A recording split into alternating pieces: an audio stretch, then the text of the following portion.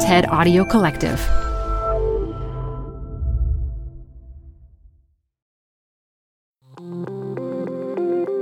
Hello, it's me, Dan, and welcome back to TED Climate. When it comes to tackling climate change, the size of a country doesn't matter. It's their ambition that counts. From having the biggest floating wind farm to testing the largest wave power turbine, First Minister of Scotland Nicola Sturgeon talks to us about all the ways Scotland is leading by example with their climate action. Listen in to learn more about their extraordinary efforts.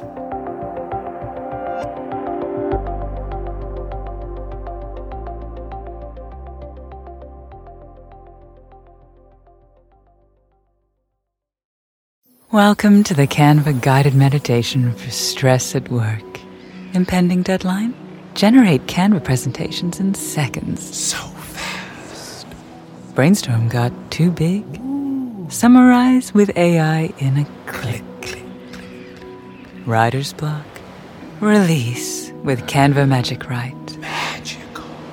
Stress less and save time at canva.com. Designed for work.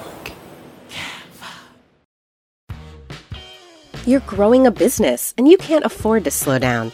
If anything, you could probably use a few more hours in the day. That's why the most successful growing businesses are working together in Slack. Slack is where work happens, with all your people, data, and information in one AI-powered place. Start a call instantly in huddles and ditch cumbersome calendar invites. Or build an automation with Workflow Builder to take routine tasks off your plate, no coding required. Grow your business in Slack. Visit slack.com to get started. As a listener of the show, you know the climate is changing the way we live our lives in some big ways. I want to tell you about another podcast that can help you get your head around the crisis. It's called Climate One. The show is hosted by Greg Dalton and Ariana Brocious, two journalists who have been covering climate for years. Each week, they get behind the headlines and talk with the experts and activists, politicians and artists who are shaping the way our world responds to climate change. People like Senator Cory Booker and the legendary Jane Fonda. These are really smart, in-depth conversations that cover all aspects of climate change, from cutting-edge solutions like geothermal energy to the ways you can lower your carbon footprint just by considering what's in your closet. New Climate One episodes drop every week. Find them on Fridays, wherever you get your podcasts. I'm going to start today with a question. In other contexts, perhaps a risque question, not one you would expect from somebody in my position in a talk about climate change, but it's important. Does size matter? My answer, perhaps also unexpected, is that no, it really, really doesn't. And Scotland is proving that. About a mile from here, in the National Museum of Scotland, you will find on display a steam engine designed by the great engineer James Watt. 100 miles from here, just off the coast of Aberdeen, is the world's biggest floating wind farm. And then, just a bit further north from there, in the Pentland Firth, we find the biggest wave power turbine being tested. These are all extraordinary feats of technology and engineering. But they also demonstrate how Scotland, a relatively small country, led the world into the industrial age and is now helping to power the world into the net zero age. And there's a lesson for us in that. When we talk about tackling climate change, we so often talk about the contributions of America, Russia, China, Brazil. And that's important. We won't limit global warming without these countries. But we also have to recognise that the ambition, the leadership and the action of small countries matters too. Small countries have no time for small objectives, and I really agree with that. And we see examples of the leadership that small countries show everywhere we look. Take Bhutan. 1 million people or thereabouts became the first in the world to commit to being carbon neutral for all time. Since then, 130 countries of all sizes have followed suit. Or Fiji. In 2017, it hosted the UN Climate Conference and did so much to highlight the existential threat that climate change poses to island nations. Now, a country like Scotland, with a rich industrial past, has a special responsibility. We have disproportionately contributed to climate change, so we must do more now to help tackle climate change. So in recent years, Scotland, this small country, has decarbonised faster than any G20 country. We have just become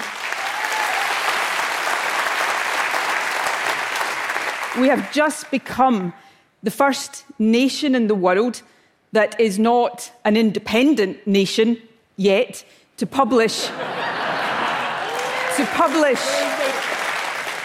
an indicative nationally defined contribution showing how we will meet the objectives of the Paris Agreement. So we've pledged to cut emissions by 3/4 by 2030 and to be net zero by 2045. We're also seeking to galvanise change on the global stage. So we are currently the co-chair of a coalition that brings together 200 states, regions, devolved countries like ours to demonstrate leadership in meeting the challenge of climate change. Now, that coalition is not represented formally at UN summits. We're not signatories to the treaties that emerge from these summits. But collectively, we represent 2 billion people across the world. And about half of the reduction in global emissions that we need to see will depend on the actions we take. They will depend on the legislation we pass, the infrastructure we build, the investments we fund. So my point today is that, yes, big countries matter, but the leadership of small nations matters too. It's often states and regions and small nations that can step in when the bigger countries fail to act. So when Trump disgracefully took America out of the Paris Agreement, it was a coalition of states and cities that kept the momentum going. And if we raise our ambition and if we follow that through with action, then we can spur the bigger countries to go further and faster too. And there's one final point where our voice and our contribution matters. So often it's states or devolved nations like Scotland that have to respond most directly to the impacts of climate change. Heat waves, floods, hurricanes, we have to deal with the implication. Now, for Scotland, California, New South Wales, that's difficult but manageable. For many others across the world, it is not. So climate justice matters too. It's not enough to cut our own emissions, although that is vital. We have to make sure we are helping those who have done the least to cause climate change to do so too. And with the spirit of justice and fairness absolutely at the heart of that. So to conclude, my message today is that countries of all shapes and sizes must step up to this challenge. We cannot allow our size to be something that we hide behind. When it comes to tackling climate change, size really, really does not matter. We must think big in our ambition, we must act big in what we do, and we must be big when it comes to the impact we make. Thank you very much.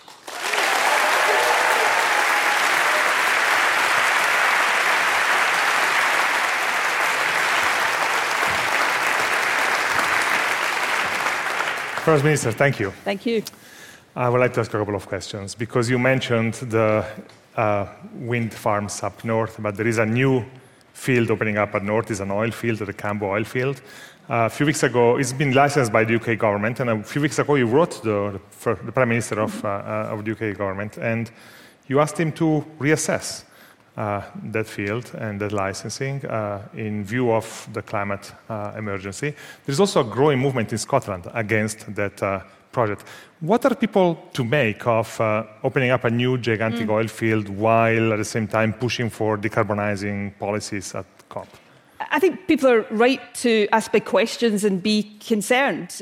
Oil and gas is important to Scotland. It has been for almost 5 decades, important to fulfilling our energy needs, but important to our economy. But if we're not prepared to ask ourselves the hard questions, we're not really facing up to this challenge. We can't switch fossil fuels off overnight, but we must accelerate the transition away from them. And therefore the question is, is new exploration consistent with that? And that's the question I've posed to the Prime Minister, where the power over this lies.